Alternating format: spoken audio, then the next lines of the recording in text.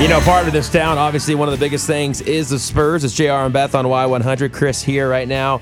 You know, Manu Ginobili going to have his jersey retired. They're going to take on the Cavaliers tonight at 7:30. After the game, they will have his jersey hoisted up into the rafters. Oh, man, it's going to be much deserved. Yeah, it's going to be awesome. So here's some highlights from Manu's career, and then I'm going to let you hear Tim Duncan talk about Manu. With the 57th selection in the 1999 NBA Draft, the San Antonio Spurs select Manu Ginobili from Argentina.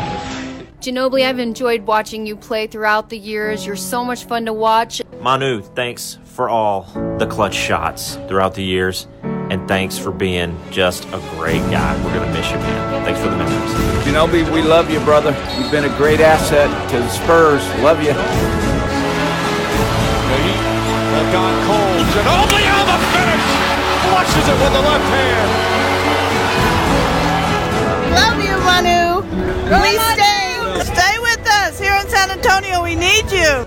Thank you, Manu, for all the memories, for the amazing things you've done for the San Antonio Spurs, for bringing such positivity to the team and being such a great leader. And hey, thanks for all the Argentinian fans, too. That's pretty awesome. Stay at home, be a dad, travel more, enjoy my whole family. I have a wonderful family and spend time with them. So there's no way I can be sad because he's going to be great.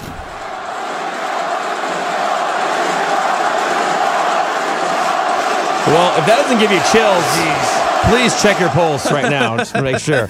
Chris, you're born and raised here, man, and you've seen these championships happen. By the way, tonight he'll be the 9th player in Spurs history to have his jersey retired. So awesome. What's something that sticks out to you when it comes to Manu Ginobili? Just his crazy plays. So many times he would do things that you just go, no, yes, because he was just sporadic. And I remember him coming into the league and he had that floppy hair everywhere, and everyone's like, this guy's got shaggy hair. He's driving to the lane. Wait, he just fell down. He got up again, and he was just all over the place. And I think that's as fans will remember that the most. Absolutely. All right, here's what Tim Duncan had to say, and actually shared a funny story about some of the pranks that Manu would play on the bench. Just as much as he was on the floor, our energy and the excitement, he was a whole lot of the same off the floor.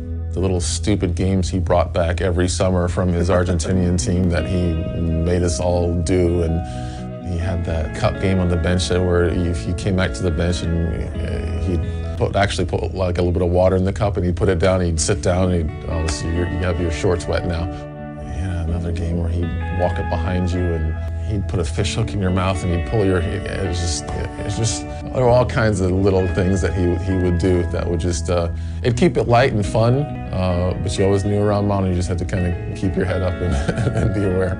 He's like that with everything. It's fun to be around, but it's exhausting. I think he exhausted Pop a lot, which honestly is probably some of my favorite moments.